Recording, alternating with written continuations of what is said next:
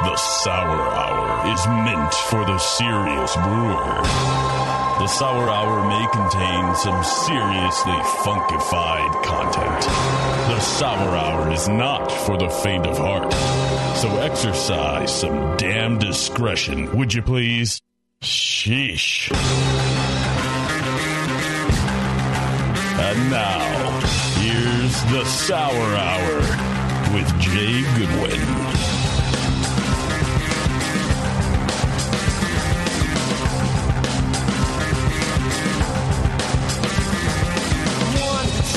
All right, we're back. Part 2 of the Listener Beer episode duet. I don't know what to call these things because it's like they come out so far apart, but I always refer to them as like the same show. So I struggle with that. Well, unless they don't. Sometimes there's weeks in between. Mm-hmm. It really, which is the actually, last two. There's only like a day or two. Yeah, a couple of days, and really, that's the optimum way you can release a podcast to build an audience. Be very sporadic and unpredictable. I'm sure. Yeah, we get a lot of good feedback on that. Of course, not the emails. When is this episode going to be uploaded? Right. Yeah.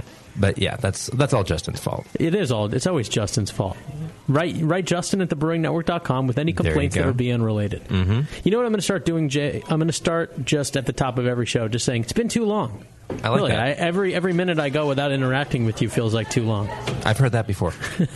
Which yeah, I'm sure you have. Yeah, I got my highlight of the week. We were in here a week ago recording July's episodes. My highlight of that 7-day period was when Jay called me at like 12:44 in the morning on like must have been like Tuesday night or something. It was like, hey man, I was like, hey Jay, what's happening? And he's like, you gotta hear my buddy here. And I was like, and you were just, wherever you were having a fantastic time. Totally tober. Had a great laugh on the phone with you and your drunken buddies over there. Yeah, I am your talent scout for the next Brewing Network or just podcasting star. Stay tuned for whatever that means. Yeah, royalties. Mm-hmm. I'm all about that.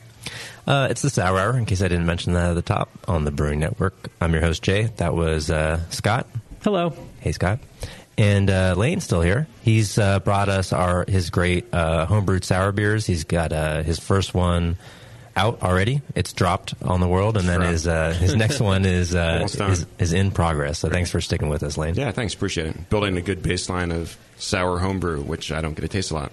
Yeah, it's great. Yeah, I would agree. There's a lot. I don't know. For some reason, we get into more depth, or it's more direct with homebrewers, I guess. I don't know what it is, but I do enjoy the homebrew, the listener beer. More direct than when we talk to commercial brewers, you mean? I think there's a little more intrigue sometimes on the commercial side, just with kind of the other factors that go into that aren't beer making related, I guess, which people want to hear, of course. But I like to get into the nitty gritty of like, how'd you ferment this? What temperature was it at?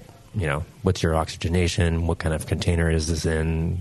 How did you treat that yeast and bacteria before you added it? How did you blend this beer? All that kind of stuff. And there's no like, how much did you make of this, or where is it distributed, or how long have you been in business, kind of stuff. Which I like that too. But it's a good part of the homebrew shows for Definitely. sure. And the beer, honestly, it's been just as good. Right. It's a commercial quality beers. We really have not had a stinker on the show. I'm actually wanting to, I want to come across one so that we can actually like dissect what went wrong. And they just haven't really come up. That's why you hear me sort of fishing for what I can find that maybe is not quite perfect about it. And that's these brewers have left me in that position by brewing really outstanding beers, and it's a 96, and I'm trying to figure out the 4% that is not quite right, if that is even there. Yeah, I mean it's great. People are really doing their research. They're buying American sour beers. They're listening to the podcast. They're on Milk the Funk. They're buying great ingredients from places like the Wine and Hop Shop at wineandhop.com. Might as well do it now.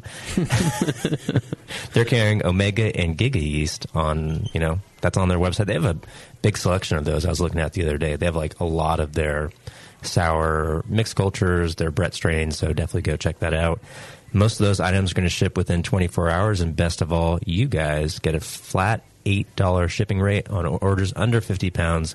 Just enter BN shipping in the notes field of the shopping cart, and the discount will be taken off after checkout. And just for Tasty, the Wine and Hop Shop.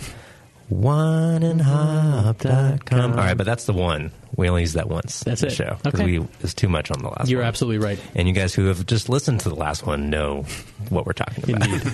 Yeah, hey, thank you to everybody who supports our sponsors here on the Brewing Network, including Wine and Hop Shop and all the other great supporters of this network, and you who patronize them and use our coupon codes and all of the good things to keep us on the air. That's what keeps shows like this coming to you. So thank you, and keep it up. Yeah, and I won't go through my whole opening spiel because I think we want to shorten up the segment and get to a lot of the listener beers we have. But one thing that I saw and forgot to mention that I've really enjoyed is, I asked people to subscribe on iTunes and leave us feedback on the show. And I mentioned that's been going really well. People are leaving a lot of 5-star reviews, and I don't want to change that. I want people to continue to do that. But we must have mentioned this like a few shows ago, where we kind of provoked people to say bad things about the session in our 5-star comments. Yeah, and there's a couple of notes with it, and I love it. And so I want to mention that again now. Okay. Let's make that a thing. Give us a 5-star review, but then just make the entire review about how bad the session is. Yes. I think that's just going to go over. I got to go look at those. That's hilarious. Yeah, it's just a few vague references for now, but thank you guys. I personally really enjoyed that. The power of the Sour Hour. Oh, yeah. Nice. But go ahead and listen to those other BN shows like Brew Strong, Dr. Homebrew, and Brewing with Style. Listen to your all heart's the shows. content. All the shows. Yeah. Moving along. Let's get to maybe a question brought to us by sourbeerblog.com. Dr. Lambic. Dr. Lambic, all of his exploits, beer reviews, and great articles on fast souring, tannins, esters, blending. Go check it out. If you haven't, he's really, I call them deep dives. They're really in-depth articles, but if you're serious, read through them because it's awesome stuff. And honestly, he's a great asset for the sour beer brewing community. So go visit his stuff, sourbeerblog.com. Indeed. Hey, Beav, you hung out with Dr. Lambic at NHC, didn't you? What? I did. He's a very nice man. Oh, tell us all about it. He was a very nice man. Okay, back to you. All right. No. He was. I don't know a lot about his character. I got to meet him and his fiance, and they were both awesome. Yeah, his blending partner, right? Yeah. Kale? Yeah, Kale, his intern. Were they pouring their own beer there? I will say that their tent was one of the only tents at Club Night at NHC this year where I was any good? Impressed. Yeah. Awesome. That's cool. Yeah, they were making great beer. Yeah. And he was like, "Here, try this. It's a Berliner Weiss. It's not that sour. You can drink it." Oh, did you have Tums in your pocket? It was sweet. I had a whole roll of Rolaids. Good for you. I was ready to go. Yeah, that's cool. Very nice. Thank you, Dr. Lambic, for treating Bevo with the respect she commands. Indeed. All right, so here is a question that Dr. Lambic is bringing you from Alex, who says, in light of the recent research concerning the acclimation of yeast to a lower pH environment before using it to bottle-conditioned beers, that was the Dr. Matt Bachman show, Alex says, do you think there's any merit to do the same for dry yeast when used to ferment kettle-soured beers?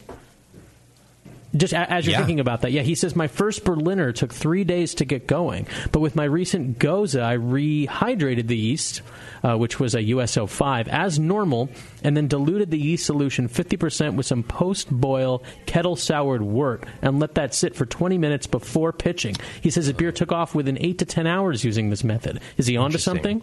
My follow-up question, not that he's on the phone or anything, was going to be how long did he kind of, what I'll call temper, how long did he temper the yeast? And he says 20 minutes. I'm surprised it made that much of a difference in 20 minutes. I think that's absolutely a good technique. I think it's, I was emailing with someone today about a high ABV beer as well, and I would recommend it for, clean beer brewers, trying to bottle condition, an over 10% alcohol beer. Let's say they're going to use dry champagne yeast or something like that, or even liquid. Having this temper method, I think, makes a lot of sense when you're talking about conditioning because, the yeast it's just chilling. It's dried. It's been in this bag for a long time. It's just like, oh, am I going to be in this bag for the rest of my life, or what's up? And then you throw it in water, and it's like, whoa, like, it takes a while to get acclimated. So why not give it one more step in between to kind of, not shock it as much? I think you're going to get a lot more healthy cells. It's great if 20 minutes is all you need. There is a yeast that we used at the brewery, and I won't remember what it is, but I'm pretty sure it's a dry yeast, and it recommended this method from the manufacturer, and it was like a much shorter time period. If you go back and listen to the Dr. Bachman show, he's recommending, I believe, more of like an overnight kind of thing. Right. And if you go back to our last pairing of episodes with Chase from American Solera, he actually put Dr. Bachman's theory. He did test it, but he put them into practice at American Solera, and he sent us 2 beers that he did that with and 2 beers that he didn't. Mm-hmm. And he was much more encouraged by the ones that he did that with, and now he says that's just part of his standard operating procedure. Right, and you could taste it too. I mean, the effervescence difference was clear. Yeah, absolutely. So I would say, I approve of this method. And I think it can be a challenge for kettle sour beers. I think, honestly, a lot of the off flavors, and I am not a kettle sour expert, but just thinking about the way that fermentation goes, no pun intended, nailed it. Hashtag dad jokes. So the way that fermentation goes, I think there's 2 main areas that you got to worry about. One's the actual kettle souring, where you're allowing bacteria to grow in an environment without yeast, and it's at high temperature, easy to expose to oxygen, and let aerobic yeast and bacteria flourish in a bad way. So I think that's a point of a problem point. And then in the primary fermentation, if your Saccharomyces is struggling to ferment a beer that would normally crush because it's such a low pH environment, then that could be causing some of your kettle sour off flavors. So if you use this method, maybe that would solve some or all of them. So I like that a lot.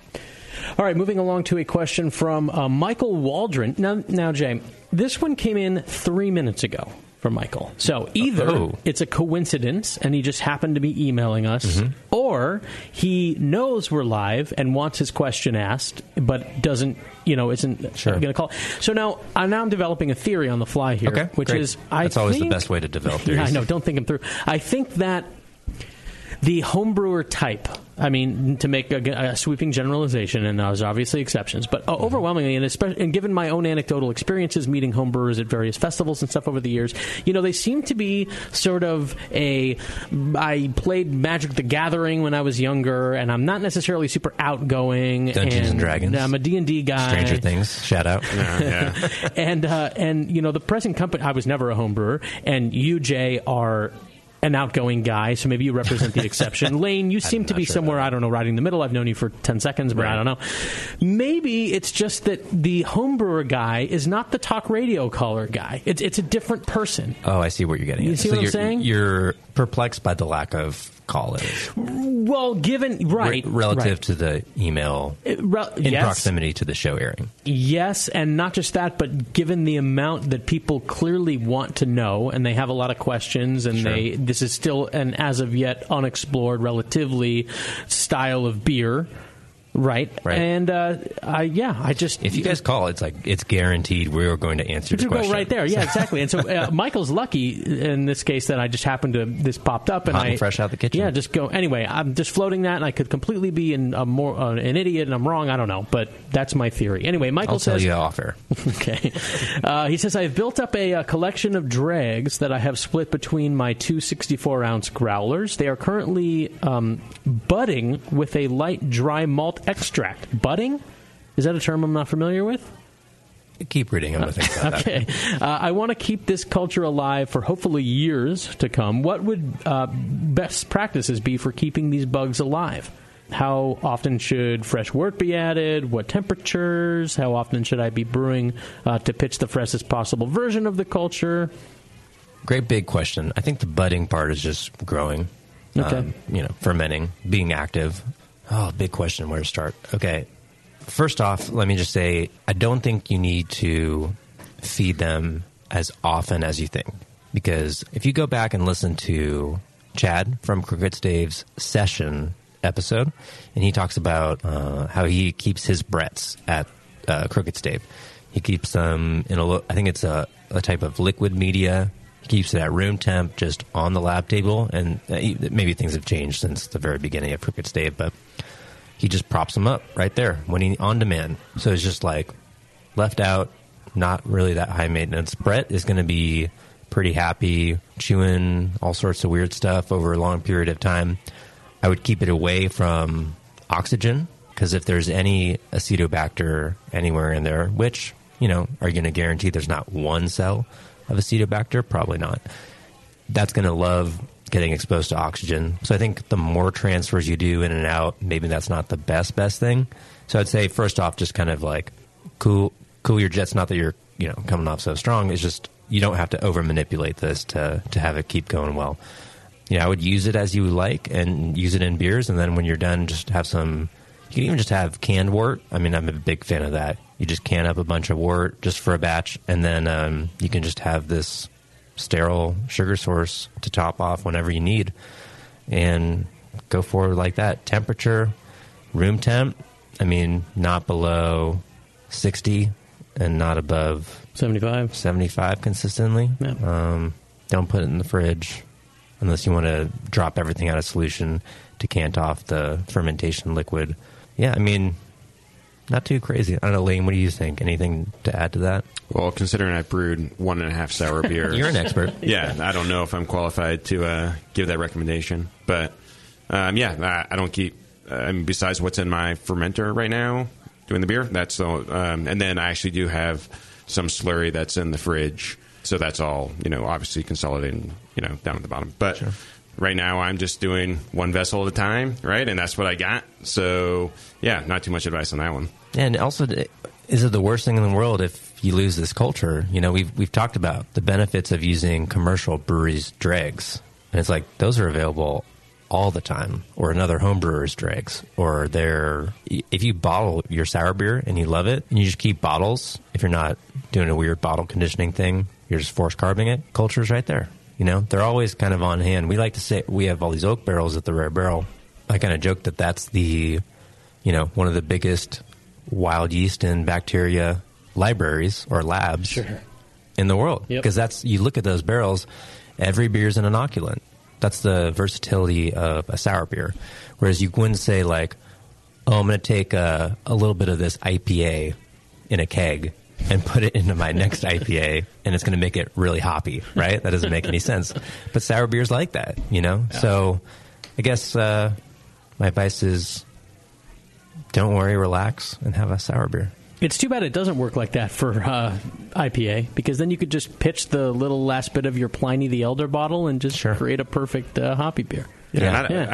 I think if you have to start over with your culture, that isn't necessarily terrible. I mean, obviously for a commercial brewery, that might be detrimental. But for a home brewer, maybe the second, culture you get going is better than the first one. Yep. Drive new flavors, innovate, experiment.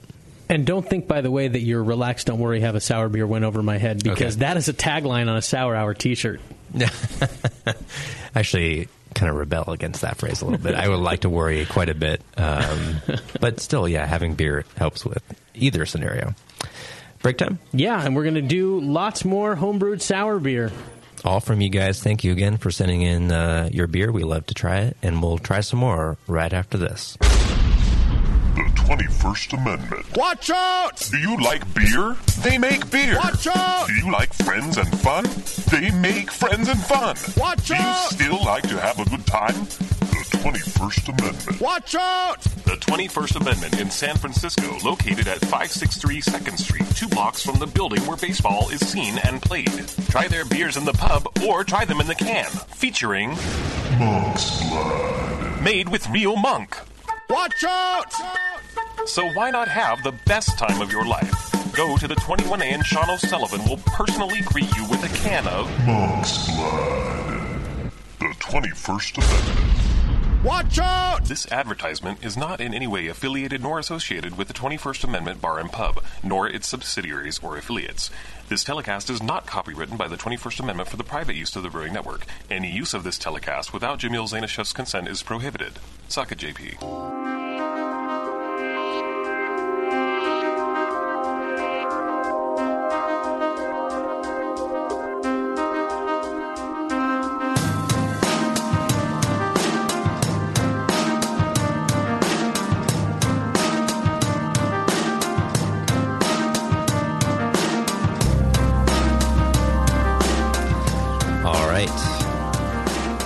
we're back doing listener beers on this show. It's been a lot of fun. Still got Lane in the house. We had his listener beer in our first segment. It's delicious. Thanks. Well done. A lot of first sour beers so far. Yeah. I do not believe our next homebrewer guest is a stranger to sour beer brewing, but I could be wrong. Jamie, this isn't your first batches of stuff, is it? No. Hey, guys. How you doing? Hey, good, man. Thanks for joining us. Thanks for having me. No, I've been brewing for almost 21 years, but I've only been doing sours for 8 of that. So I still feel like I'm figuring out how things are working and what's going on with sour, because it is completely different from clean beers. Sounds like you're not very experienced. Yeah, Can we move 8? on to the next person? Only 8. Only 8. Yeah, Jamie also sent us 6 different. What was this? 5? Oh no, 2 of them are duplicates. So I had 4 different styles. Two of 3. Yeah, 2 each of 3 beers. What do you want us to start with? Well, I guess the first one is probably the sour grapes. Okay. And the best to describe that one, I guess I'm going to tell you about a beer I didn't send you. I was lucky enough to get a gold medal in the National Homebrew competition a few months ago. Congrats. Dude, nice job, man. Thank you. I appreciate that. It was for a mixed fermentation sour, and that was kind of crazy because that's a new style to the BJCP, and so they just kind of dumped it in with the specialty beer. So usually IPA is the largest category, one of the largest, and it's like 456 entries this year, and specialty beer was 810. So I feel like I made a pretty good beer, but you have to get lucky when you're up against 800 some other people. That's unbelievable. Damn. Hey, Jay, I want you to try and pronounce, this is a handwritten label by Jamie, I want you to try and pronounce the type of grapes this is aged upon. Gewürztraminer. Boom. Thank you for saying that, because I struggle with it every time. Nailed it. Yeah. I had made this. It was a barrel project with some friends, and it was the beer that won was the Dreg Pirate Roberts, which is my, of course, you know where I'm pointing for that one, the Princess Bride. So, but that one that was a great beer, and it was 4 years old, 2 years in the barrel, 2 years in the bottle, mixture of ECY, Dirty Dozen, and Bug Farm, and there was a guy in Brooklyn named Dimitri who went by the name BK Yeast, and he had isolated some Cantillon Iris Brett, and I used some of that in the original barrel with some, La Roja. And to tell you how old this is, it actually had some La Folie dregs, and in order for that to be workable, that was caged and corked old La Folie before they started pasteurizing. So kind of a storied history on that one. But when it came to the national competition, when it got to the last round, you have to turn in 3 bottles. And I only had 2 left. I messed up the math on that one. So I sent in 2, and that got me a gold, but it did not let me go to the best of show round. So I'm not saying that'll keep me up at night, but it does. No, that's great. So just to be clear, is that beer, the Dreg Pirate Roberts, is that different from the sour grapes? This is exactly the same beer. I split it in half. Oh. I have a friend who worked at a local vineyard, and I put, I believe it was 8 pounds of those grapes on a 5-gallon batch of the same beer. So you are getting the same beer. This one just happens to have grapes on top of it. Interesting. What do you think, Scott? It's got candy grape. Almost like the artificial grape, which I don't mean that as pejorative, just when you have grape-flavored candy, it doesn't taste like grapes, it tastes like grape candy, right? That's what this has, even though it was aged on real grapes. And there's no sweetness to this beer. There's a lot of complexity, and you can really, it's a pronounced difference between the kettle sour ginger beer that we had from Roger on the previous episode, which was great, but it just, as we've discussed, just doesn't quite have the... It's hard to even, I don't know, I can't really put my finger on Je ne sais quoi?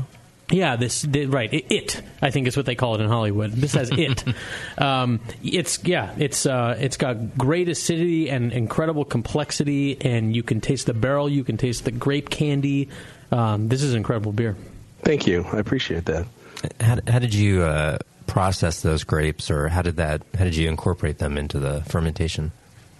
Yeah, there was nothing special going on there. He gave me the grapes, and actually I didn't know what to do with them. I put them in the freezer because I wanted to, break down the cell walls and so forth, but I didn't use them for a few months because someone else, he had used them as well on an IPA or something like that, and he said it came out very sweet. And so I was trying to figure out what to do with it, and I thought, hey, this is we're pulling out of the barrel. This would be interesting because it would take away some of the sweetness and do something interesting there. So, I took them out of the freezer, mashed them up in the bag a little bit, then put it in the carboy and racked on top of it. Awesome. Lane, what do you think about this beer? Yeah, I think this is great. So like I said in the last episode, I drink a lot of natural wine, which might not be a thing that people know about, but like I said, delicious. It's a lot like I find it to be a lot like sour beer, actually. Yeah, it does. I'm not joking. No, because I detected a little lisp there, like you were joking around, like you had a sweater tied around your neck. No, you're just a little drunk. Yeah, and I think with the grapes, if you were to tell me, just give this to me, without telling me anything, I'd be like, very much like white natural wine. Yeah, and obviously, the grapes are playing a role in that. But I also have a question, Jamie. Are you from Charlottesville, Virginia? Exactly. Yep. Okay, so I lived there for 2 years. I think we have a mutual friend, Matt Monson. Yeah. Oh, I know Matt. Yeah, we've met Matt at NHC before. Yeah. Hey, congrats on the gold medal.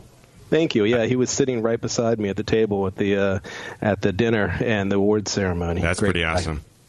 That's pretty awesome. Wow, man. Good pickup there. Yeah, so I was competing against them. However, like I was saying off the air, I failed to send in the correct beer for the final round, and I ended up accidentally sending in my brown porter instead of my brown sour.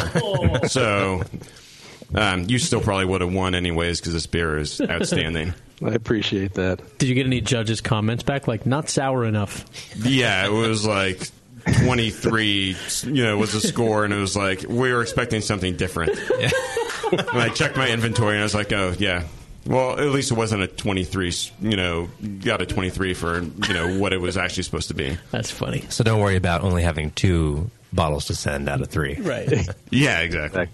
Well, at least I got those 2 right, I suppose. So I'm sorry to hear that, man. Completely my fault. Well, let's see. That was a great beer to start off with. What else do we have, or what should be next? Right. I guess probably the next one would be the peach one, which doesn't really have a name. It's peach lambic of sorts, or it's apricots and peaches. Yep. All right. Now this is labeled TBN. So was this bottle just for us, Jamie? To be named is TBN. So. It's not a private label. No. If you guys come up with a name during this, actually that's a terrible idea. I'm not going to let you name this. Oh no, please, no, we're going to. Okay, that'll be the game. So the thing, and Jay might find this horrifying, but I call this the not quite as rare barrel because it's been kind of a club project, and it's just produced amazing beers, and all the beers that that I sent you were from the same barrel. So the first one was a grape, and this last one was our latest pull, and we're kind of turning into a Solero barrel at this point. But it's won 17 medals in various competitions, and it's advanced to the final round of NHC twice and got a gold one time. So it's a really rare barrel for us. Nice. So. And is the process pretty similar on this beer as opposed to the sour grapes?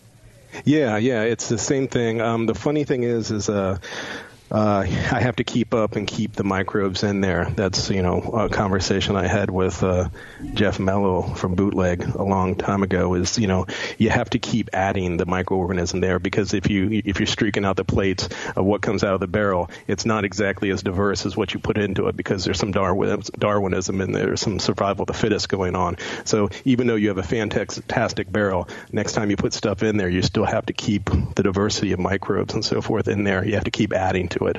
So, we keep playing with that. The interesting one with this is these last 2 beers were pulled out of the barrel, and I split it in half, and I put tart cherries on one, and I put apricots and some peaches on this one, and I racked them in there, and it just did nothing for a couple days, and it occurred to me that the Brett's probably shot. So I had to I built up a culture of the Bootleg, the Funk Weapon 2, and added that one because I guess the Brett was just, exhausted after a couple years in the barrel. And once I did that, it started fermenting again, but it made me really nervous for a couple days when nothing was going on, that I racked it on all those, simple sugars. Yeah, I think that's a great data point for you, and something that we're running into at the more rare barrel, if you will. No, I'm just the actual rare barrel. Put a TM after that. The rarest.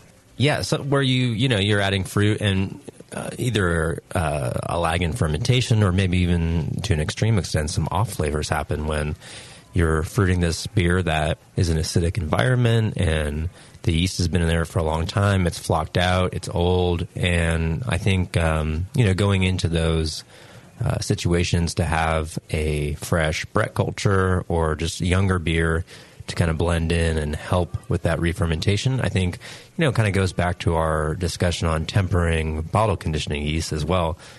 Sour beer, there's a lot of focus on bacteria, obviously, but got to make sure that the environment is hospitable for yeast to do what it needs to do. So that's something that we're still trying to balance at the Rare Barrel with some of our current projects.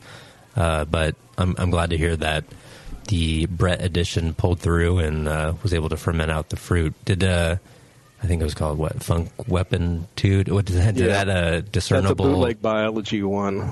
It's Funk Weapon 2, and it's a just single Brett strain. But one thing I did notice is by adding that, I think I got a lot more Brett character on these last two beers than I did with the original ones. Just I don't know if it was the late edition or what, but it's a little more funk, a little more leather, a little more something Brett. Okay, and how long did it go through from the beginning of the fruit re-fermentation with this Brett until it was packaged? That wasn't long at all. It's amazing that I do sour beer since I'm not really all that patient, but somehow I just put them in a closet and try to forget about them. But I think the re-fermentation of this only took about a month, and then I packaged a few weeks after that, after it got stable. Nice. I don't know how much time we have left, but we still have one more beer, right? We do, and while I'm pouring it, Jamie, I wonder what you did. I mean, you've been brewing sour beers for so many years. What were some of the things that went wrong in the early years?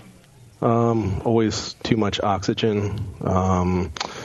With these, I don't know if I'm getting as much fruit character as I want. I find that I have to really go to the extreme and add a lot more fruit than I expect. I've had a strawberry lambic that I thought was great, but I put 10 pounds of strawberries on like 2.5 gallons. So I find that I have to add a lot more. But the barrel has been great just because it's a very controlled micro-oxidation. It's slowly getting into the barrel. And in the last show, you had mentioned, Jay, I think that you thought it was, long-term a bad idea to be in a bourbon barrel. And this one is a bourbon barrel that we got, from a brewery, immediately put Imperial Porter on there, and it tasted great for 6 months and then went sour, and then it became our sour barrel. But somehow it's done well for us over the last 6 months, and I've been lucky enough to do some work with some local breweries, and those are all wine barrels, and I'm more optimistic about their long-term ability to produce great stuff. Yeah, and is this a full-size bourbon barrel?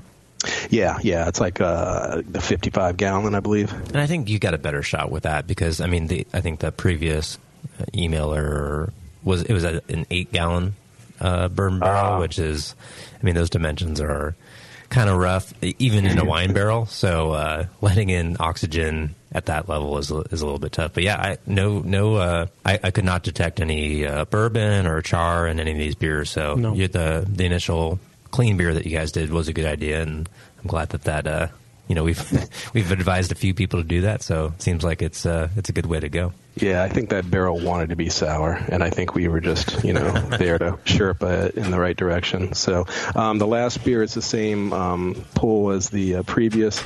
It's a Cherry Creek, so of course it's called Up on Cripple Creek. Sorry for the pun. No, we love them.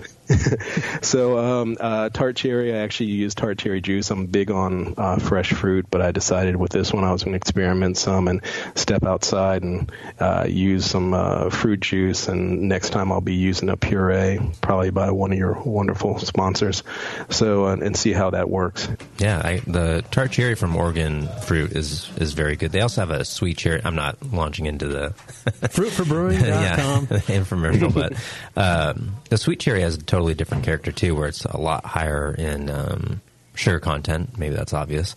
really different character, and it's kind of just what you're trying to go for in a beer. But I'm surprised this was aged on tart cherries, actually, and maybe it's just because the beer that I just had this after was, we're just drinking the apricot TBN beer, and this Creek is significantly less acidic to this man's palate. I think know. so. Yeah. Oh, yeah. You don't get that? Man, I got like a really big difference. You think this is less? Much less so. Okay. Yeah. I'm not sure I would agree with that. Is that wow? That's amazing. It's one of those things where it's like, wow, are we tasting the same beer? What do you think, Jamie? That's an interesting question. When I tried the apricot, I'd get the acidity, but it's also kind of fruity at the end. Whereas I don't know. Part of me wants to say the dilution might affect it, but I don't think so. I'm getting a pretty good acidity with this one. Oh, I am too. Yeah, I don't mean to say it's not. It's got a great level of acidity and great cherry flavor. But less so. But less so. Yeah. Especially just it really becomes pronounced when you just kind of have them back to back like I just did. But hey, that's this man's palate. So I don't know. Did you agree with Scott there or me? It matters. I'd like to check the rest of the panel. There's one more out there. Yeah, Lane, what do you think? What's the type? I think it's about the same. I didn't notice a significant difference. Wow. When I first tasted it. Wow. But Jamie, were you using 100% cherry juice, or what sort of juice were you using? Was it did it have some simple sugars in there, or was it just straight up juice? Just straight up juice. It was Knudsen. I think it was probably about 64 ounces for maybe a 5-gallon batch. Man, that's mind-blowing. It's just to show you the difference, really, like from palate to palate. And lest I let a show go by without an art analogy, sometimes I'm like at a like a contemporary art museum with my kid brother who owns an art gallery, and he's very into that world. And we're standing there like looking at a huge blank white canvas with like one black streak down the middle, and he's like attempting to explain to me why it's great. And I'm like, I feel like I'm taking crazy pills. Like, are we looking at the same canvas? Like, what are you seeing here? So I don't know. It's crazy to have such a pronounced difference in the acidity level on my palate, and then sit in front of two experienced guys who are telling me, no, I get this. I get basically the same level of acidity. That's unbelievable. Yeah, believe it. Wow. Yeah, it's the perceived acidity, I guess. Wow. Mm-hmm. Yeah, I think stone fruit to me also, like, just my palate mutes acidity a little bit. A little less apricot than peach, but peach really kind of can mellow some beers out. One thing I did want to mention on this beer, just I'll put on my critic's hat. I get a touch of diacetyl in this beer, but I've mentioned before, of the things that I'm good and bad at. I mean, you could say good, but it's just it's for me above my threshold. But I have noticed that beers, but I should say it's very low.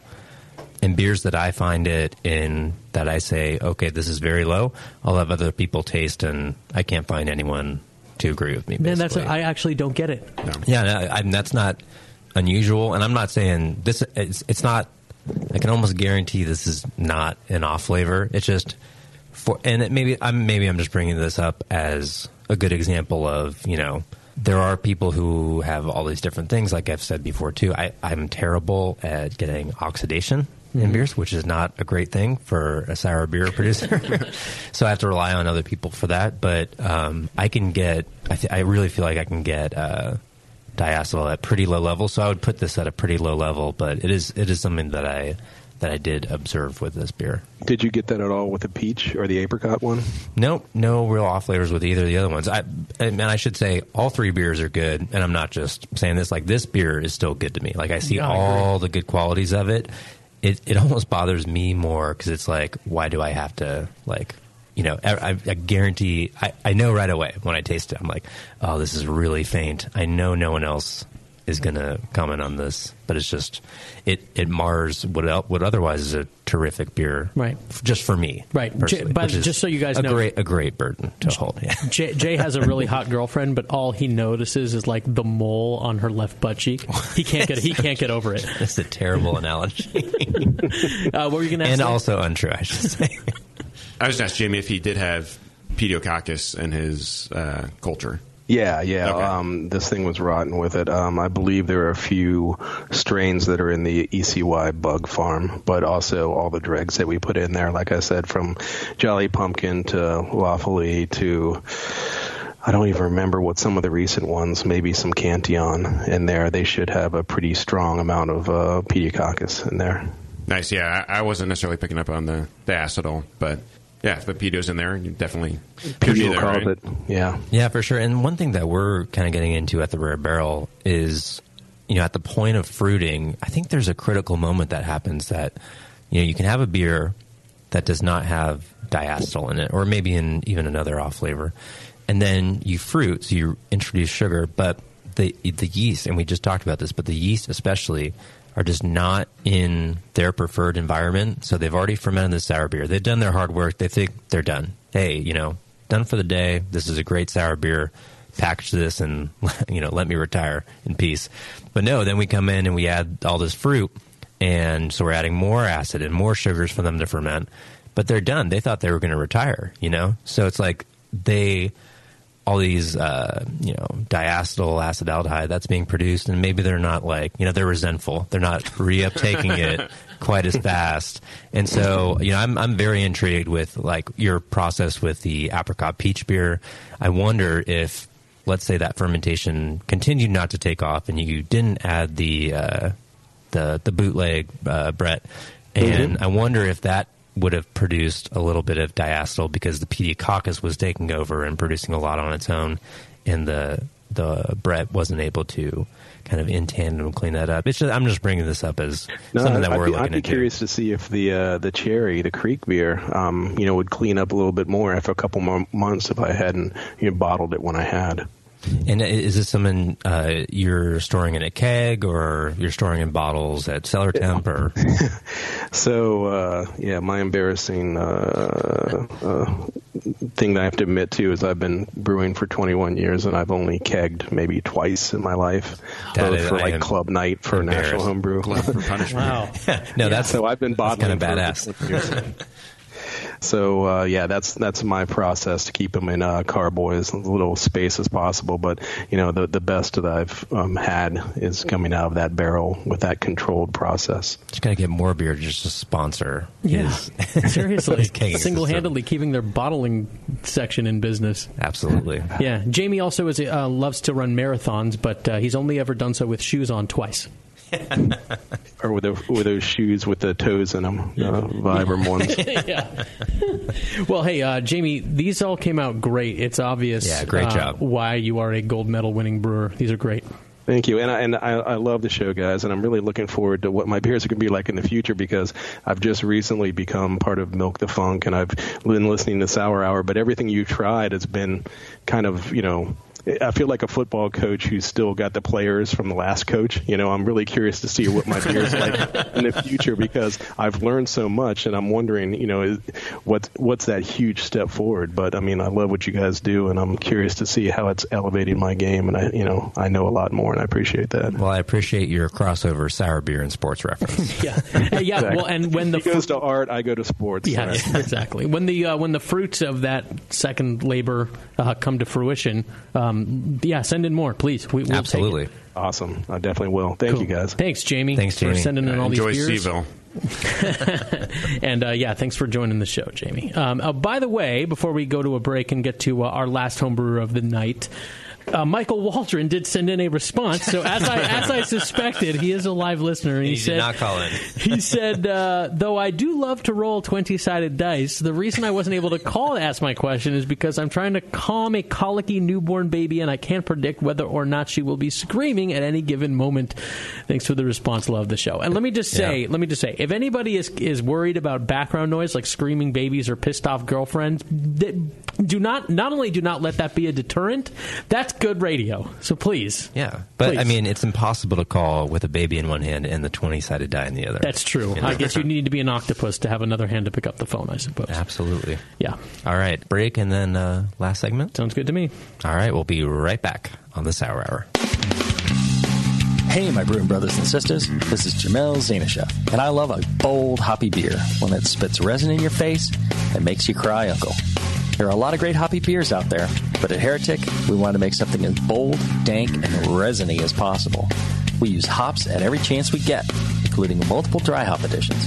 The result is Heretic Evil Cousin.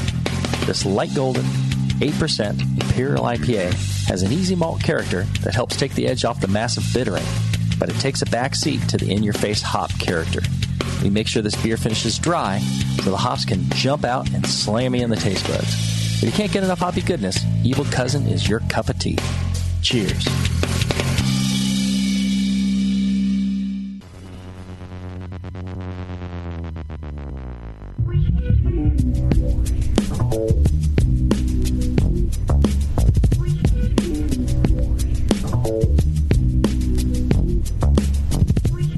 What's up? This is Blake from Creature Comforts. You're listening to The Sour Hour on the Brewing Network. All right. We are back. Listener Beer Show, Sour Hour on the Brewing Network. I mentioned one of our great sponsors last segment, but I want to give them the full plug. Oregon Fruit Products. OFP. Yeah. Oh, wow. Nice. That's their rapper name. Yeah, they make great aseptic fruit purees that are easy to use, convenient to store, and consistent year-round. They have no additives, no artificial flavors, and they're just a great expression of the raw fruit. Visit them at fruitforbrewing.com. We use them at the Rare Barrel. Recommend their stuff. They've got some new ones out. They have pineapple, mango. I think they sold out of mango, but it should be coming back soon. I recommend the raspberry. It's really good. Raspberry and apricot, what have we said before? Just no-brainer in sour beer. Yep. So go visit them. Fruitforbrewing.com. They bring fruit to life. That was nice. That was great. Yeah.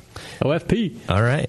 We're going to do some more listener beer, right? Yeah, let's do I it. see a lot of bottles out there, Scott. Eric. Hey. What's happening, brother? Not much. Thanks for joining us, man. Where are you calling from? North Dakota.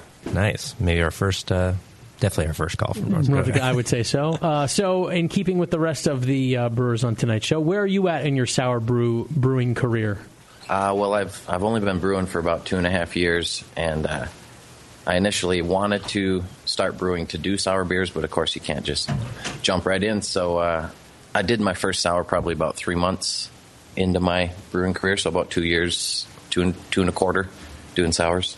Awesome. And it looks like so Scott has brought in some various size bottles into the studio here.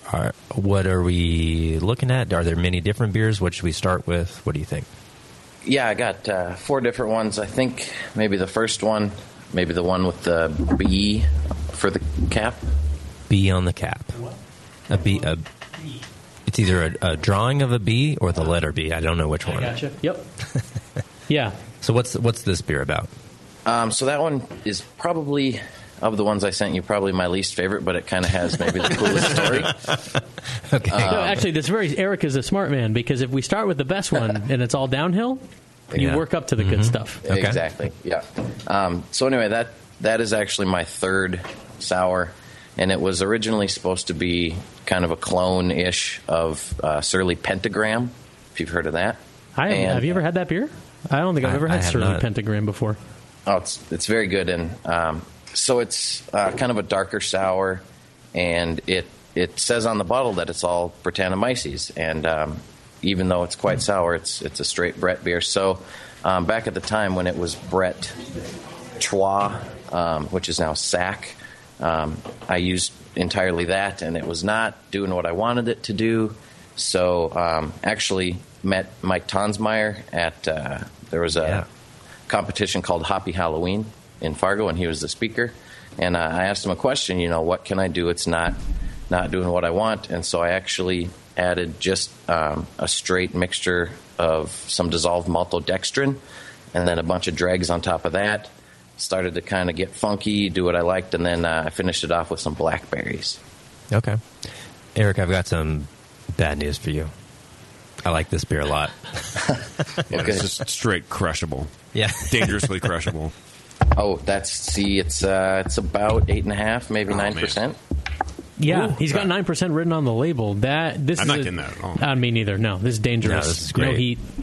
If we harken back to a few shows ago, Wicked Weed had I believe it's Dark Angel, and that was a fairly high ABV sour beer. This one's got a little more funk going on in it, but just as good. It's very good. No heat at all. It's got a different character though. Like this is maybe I'm wrong again on the acidity, but I don't get a lot of acidity out of this beer. I get a lot of Brett forwardness. Yeah. I mean, per Eric's description. But if I can predict Jay's hand-scrawled note, not a sour beer? Like, I mean, if this was a commercial beer and you were labeling, per our, like, what is a sour beer discussion? Oh, no, it is. I think, speaking for Eric for a moment, but I think he made it as a Brett beer, wasn't doing what he wanted it to, and then he added dregs, which almost certainly included bacteria. Does that sound right, Eric? Yeah, and, like I said, it was kind of supposed to be based on the Surly Pentagram, which seemed itself a lot more sour than just a Brett beer. So that's kind of what I was shooting for, even though it wasn't necessarily getting there. Gotcha. Yeah, well, and it doesn't just taste like a Brett Saison or a Brett whatever. No, it's definitely got some assertive sour beer qualities to it. I guess I'm commenting on like the. It definitely finishes like a Brett beer. Yeah, that's with like a little that very dry. Puckery, maybe a little. I mean, I perceive a lot of Brett beers finishing with like almost a little bit of like tannins, right? But I get that from this, and it's great. And then just with like a mild acidity in there, really goes well. Yeah, I think it's something that a lot of the sour beer brewers are working on, which is terminology of how to describe different sour beers versus Brett only beers and all this stuff, and describing the production methods. Some of that Walt hit on pretty hard when he was on the show, but I definitely think you can have a beer that you want to describe as, hey, you know what, this has a lot of Brett aromatics to it, but maybe it's got an acidity, but that's not the star player. Exactly. It's a part of the beer. Maybe you wouldn't come out and say, oh, this is a barrel-aged sour beer, even if you age it in an oak barrel, maybe. So I know Jester King does beers like this. I know Charlie Pumpkin does some beers like this. I know Wicked Wheat does some beers like this, where by all accounts, you could probably just call it a full-on barrel-aged sour beer. But it's a shorter turnaround. It's more Brett-driven. Acidity is, an actor on the stage, but it's not the star. So I would put this beer in that category. It's maybe got a little more acidity than some of those, but with the darker malts, it's got quite a bit going on. It's very complex, and yeah, if this is the bad beer, then seriously, I'm excited. I'm looking forward to the next one. Yeah, expectations are high now, Eric. Oh yeah, great. You messed that up. Well, and just to sort of, if I can sort of hone in on a running theme for this show and last show, it's the sort of lack of off flavors, or the borderline imperceptibility of off flavors, and just sort of hearkening back to my and what I'm sure is your, Lane and Jay's, experience with sour homebrewed beers in the past. It's very, very obvious, like dominating off flavors, like that nail polish remover, or extreme oxidation, or extreme sort of diacetyl buttery, and it was really difficult to find a homebrewed sour beer that didn't just have one of those things or multiple of those things in spades, right? And that's what I think you guys are really starting to accomplish now, is minimizing or eliminating those things, and that's what I'm getting. That's the theme of these beers for me so far. I would echo that. I think all the beers you guys have sent us have been fantastic. It's almost I'm not sure how this is going to play out there. I don't know if this makes for kind of a more boring show. It's like, we're not getting, their beers are so good that it's like we can't dig into. I mean, I'm kind of theorizing about, maybe there's this off flavor, so now I'm going to talk about this off flavor for 2 minutes kind of thing. But the quality of beer is, I have had better beer from homebrewers on this show than I've had from commercial brewers out and about. Like, we've obviously been lucky to have great commercial brewers on the show. So it's like those beers are outstanding. But if I'm just going to random breweries, around town or out of town, whatever, and I'm having their beers, I'd say it's a higher miss rate from the general population of commercial breweries than the home brewers who have sent us beers on this show. And I hope, I don't know, that was maybe a little convoluted, but I'm trying to say, you guys, what you guys are doing is awesome, and it's up there with everyone else. So really good beers. I mean, I think it's a testament to the amount of good information coming out of this show, and just the amount of information out there, whether it's Milk the Funk or American Sour, ales. It's just, like, there's so much good information out there. And I think you're also selecting into the people that listen to the show and send beers in. That's true. Are paying attention to that stuff. Self-selecting audience, right? yeah. So I mean, if you go out there and maybe sample the NHC, NHC, you might find some other things. But Bevo would disagree. I think it's the people who care and listen to the show are going to make good beer because they pay attention to what's the information that's out there and the knowledge that's out there. Yeah, well, I think that's true, and that's the reason I brought it up is that I don't want these shows to be boring and just a lot of smoke blowing. The whole reason I bring it up is because I want everybody to pay attention to what the processes of brewers like Eric and Jamie and Lane and Roger are that are achieving these lack of off flavors. That's the whole point. So I just want to hone in on that, on what it is about their processes that's eliminating or nearly eliminating these things. Okay, so what next, Eric? I think maybe the big corked and caged bottle. All right. Oh, now is this grog tag on here? Yeah, that's a grog tag. All right, yep. Eric's got a beautiful grog Eric's tag Ales. label on here. Is that a accurate picture of you on the front? Used to be. I shaved my beard about 3 months ago. It's growing back, but hey, Beef, put my camera on, will you? I want to show people I can label hold it too if you want. And I better do a shout out while we're talking about that. That was that label was designed by a good friend of mine, Brandy. We traded her graphic design for some beer in exchange. So thanks to her. Excellent. Cool. Yeah, no, and thanks to Grog Tag, a great sponsor of the Brewing Network. They make beautiful beer labels, or you make them, and Grog Tag makes them for your bottles. Or Brandy does. Or Brandy does. Yeah. And they work great. So what is this beer? So that is beer that I brewed for kind of that Hoppy Halloween competition I was telling you about. Met Mike Tonsmeyer there, like I said. And so that was they have a Halloween-themed beer. It's like a kind of open category as long as you make it Halloween-themed. And so I called that one Bretty Krueger. So it's like a Brett Saison. Is it just a name that needs to be Halloween-themed? No, I put a big bottle that my cousin does art, and she built a big, like, rubberized arm of Freddy Krueger, like, busting out of, like, this hay bale. And so I had the bottle, like, concealed in there and all that. It was kind of cool. So that's how you presented the beer. How did you make the beer? Made the beer. That is with the Y Yeast Saison Brett blend. Otherwise, it was just pills and a little bit of Cara 20. Pretty simple. So tell me. So the fermentation is the Y Yeast Saison Brett blend?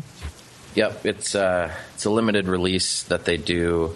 I think it's like June through September or something like that. But I got a fresh batch that I'm going to try and do another iteration of that here one of these days. That's actually the bottle that you guys have is my last one, so not able to share that one with you guys like these other ones.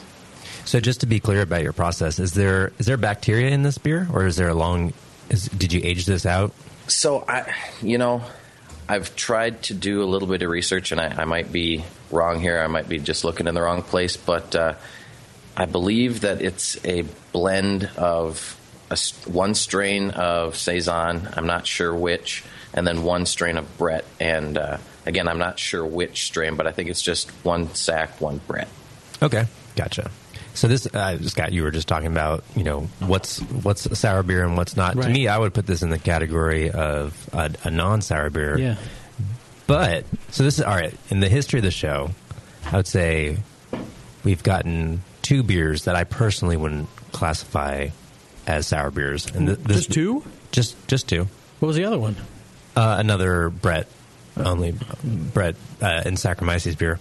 But I love this beer. Yeah. I think this beer is awesome. Let's not confuse not in the category of sour beer per our opinion. Sorry, I'm actually going to interrupt. What I was about to say afterward is, can you give me more?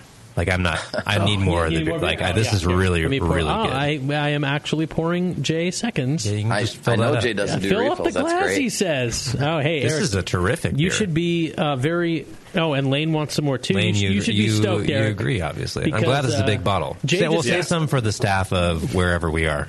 So, I'm not a huge Saison fan as a general beer style, but this is the balance between the Brett and the sack, and what you typically get out of a sack only Saison. The Brett definitely adds a lot of complexity, nice and dry, but still isn't overly isn't overly dry.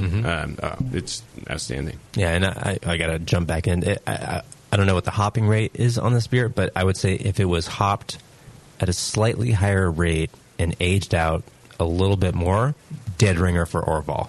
Yeah, Seriously. very overall. Yep, it's really sort Beautiful. of effervescent. Yep. Beautiful. And I was thinking about buying some Orval for my way home, and I don't know, maybe I've scratched that itch now. Yeah. Well, and that's what I was saying here, because I don't want, or everybody, I don't want it's not a sour beer per what we think a sour beer is categorized as to mean not good. But on the contrary, both of the beers Jay brought up, and almost every beer, whatever the category is we've had on the show, has really been excellent, including this beer. And yes, Eric, Jay did take a full 4-ounce glass full of the beer just now, and it does not happen very often. Like when I think about Saison Brett beers, I kind of think of Logston, Saison Bretta, right? Boulevard. Yeah. This definitely is right up there. With that. It's I might even prefer it. It's excellent. Is this a beer you said earlier? I think that this is the last bottle you have, right? Yep. Oh, thanks for sending it in, man. That's really cool. Sorry to all the judges that would have seen this at NHC. Well, that's funny. So the second to last and third to last bottles got sent in to NHC, and it scored pretty well. I didn't move on, but the remark that I got back was that there wasn't enough Saison left, and it had been bottled for maybe 9 or 10 months by then, and it is pretty Brett forward. But I was hoping with the new BJCP guidelines with the Brett beer category it might help, but again, it got kind of lumped in with specialties. So, boy, I just shaking his head. Completely disagree. It's not like I'm a judge. I'm not a certified judge or anything like that. You are a judge. I'm very judgmental. This is your forum, baby. Yeah, no one can stop me now. That's right. From judging. But this is a terrific beer, honestly. Now, here might be a little bit of a silly question. I have no idea. If you were to take this beer and you wanted to make it more sort of, give it some acidity, what would you do with this? That's a good question. I mean, it's what we're actually trying to do a lot now at the Rare Barrel. We're bringing a lot of Saison, a lot of Brett additions, and I'll probably try to steal your methods, Eric, because this is kind of what we want to do. Is basically get a beer like this, and then we use our huge stock of sour beer and find one that matches. Some of the beers we tasted tonight kind of remind me of something I'd like to layer into something like this, like the Crooked Stave Dreg beer had that like lemony Pez kind of thing, which I think that mouthfeel would go well with this. The drying, but a little citrus pop in the background. That lemon to just keep it drinking easy. And I think this crossroads of Saison, Brett, and sour beer in a lightly tart, effervescent, highly aromatic arena is a style that I think American sour beer producers are driving hard towards and really pioneering. And not to compare it to like Lambic or Goose, but it's almost like, that could be our thing. That's something where a lot of American professional brewers and home brewers are doing this very well, and I see a lot of potential in that for us. So I don't see any reason you can't blend a little sour beer into this. And judging by how many bottles there are over there, I mean, I'm sure Eric is fully capable of making a blend. No kidding. So we do have I think 1 or 2 more to try. So what next? Let's go with the one that has a teal cap. All right. Kind of bluish. While Scott's opening that, I'm just going to ask you a quick follow. What was the hopping rate on this Brett Saison? It was all Nelson Sauvin, and I did just 10 grams at like 60, 15, and 5, and then I dry hopped it a little bit. I probably would have maybe upped the dry hop a little bit, but it's bound to, I guess, maybe die off eventually. So. That's excellent. And then any other information for the maybe people are listening and they want to make this because I have sold it hard. Anything else you think was key to kind of getting this end flavor in that beer?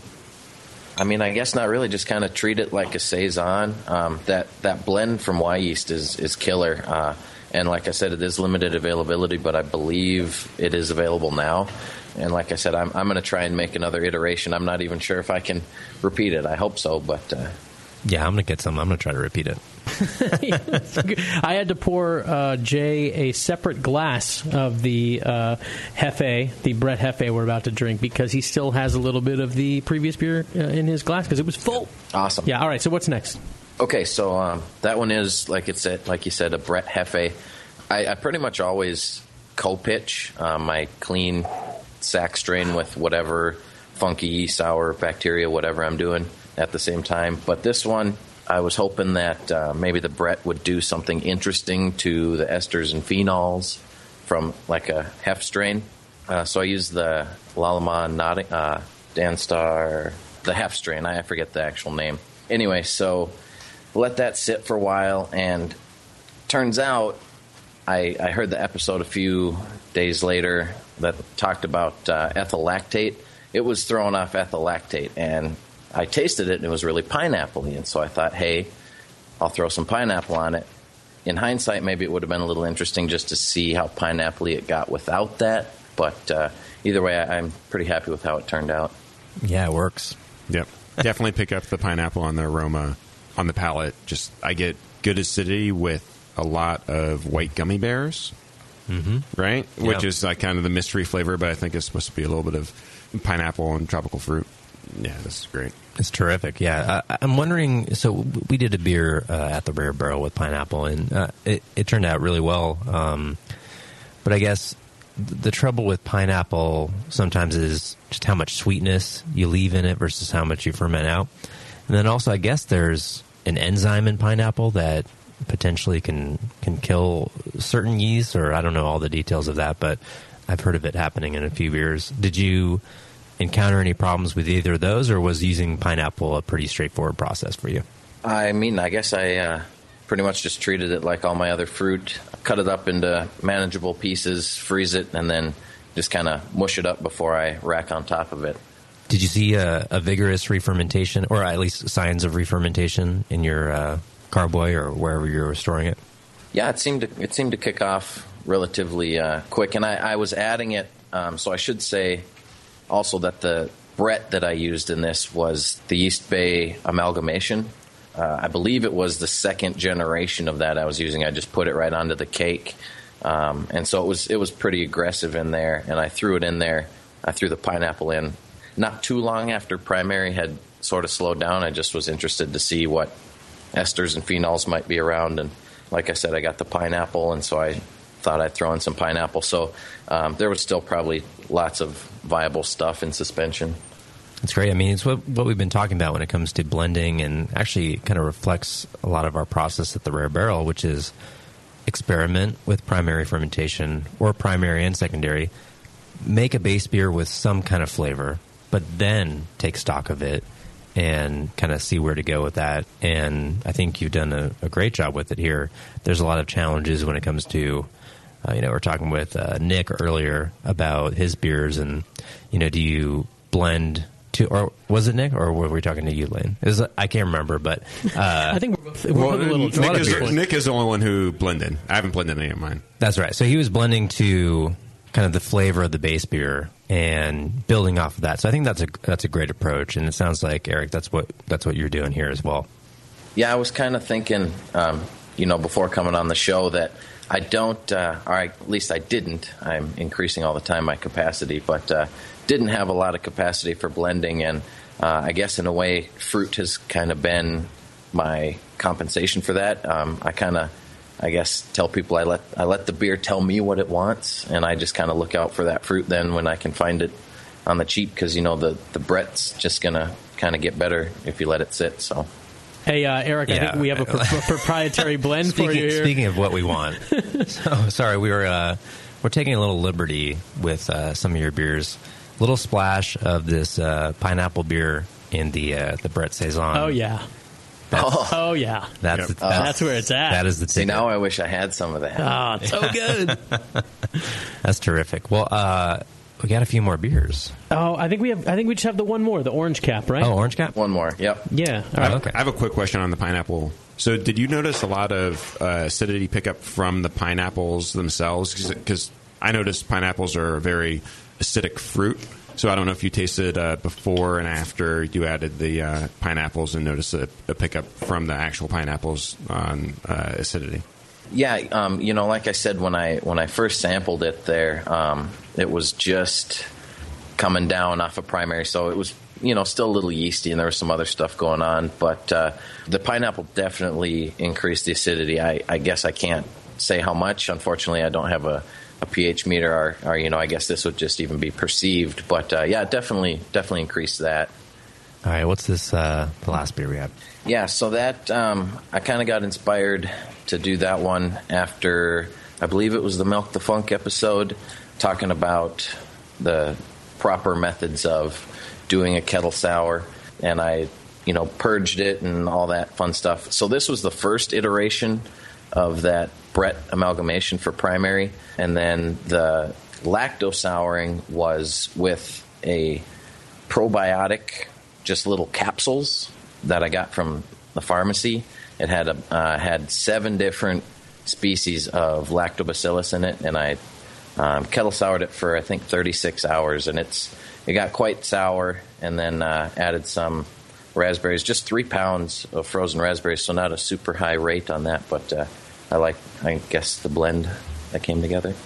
Yeah, I would say it's so of the kettle sour beers we've had tonight, this one's probably the most sour. I mean, yeah, I would say so. A raspberry on top kind of increases the acidity, but I'm getting an interesting. Well, what do you guys think? There's something in the smell that I actually can't place. It's not good or bad. It's just something that's sticking out to me. So I picked this up on a few beers ago. Not with this set of beers that we're going through, but like for me, I think raspberries maybe kick off a little bit of green pepper, a little bit of greenness to me, and I don't know if that is actually from the raspberries or from something else, and maybe I'm just sensitive to it.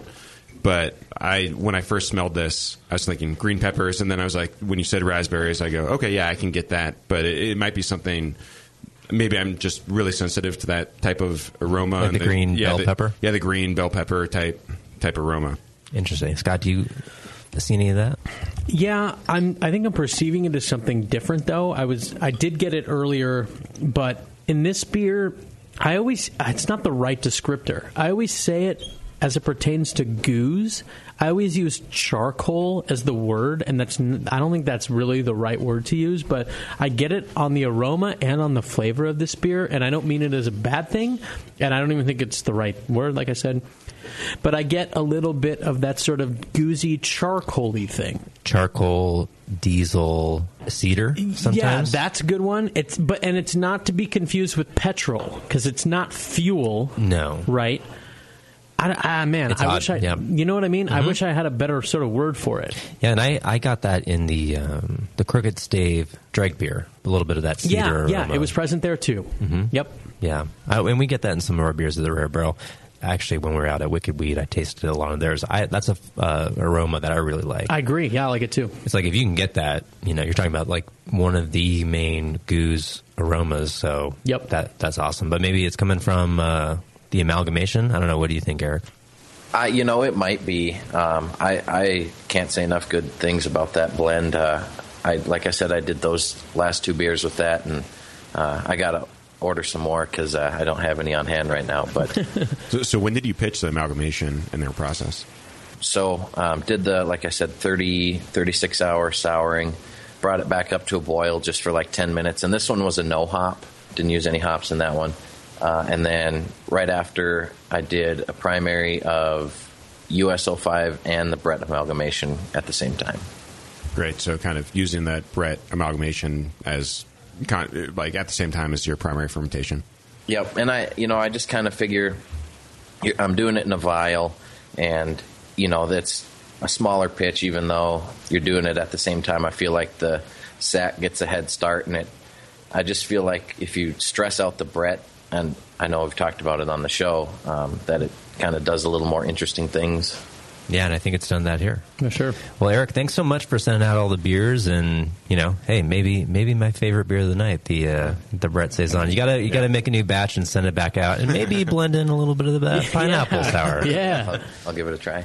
And you can name it TBN Blend, but unlike Jamie, it will actually mean the Brewing Network Brewing Blend. Network Blend. Yeah. Thanks for sending in these beers, Eric. Thanks for joining us on the show, man. We appreciate it. Yeah, thanks for having me. Cheers, dude.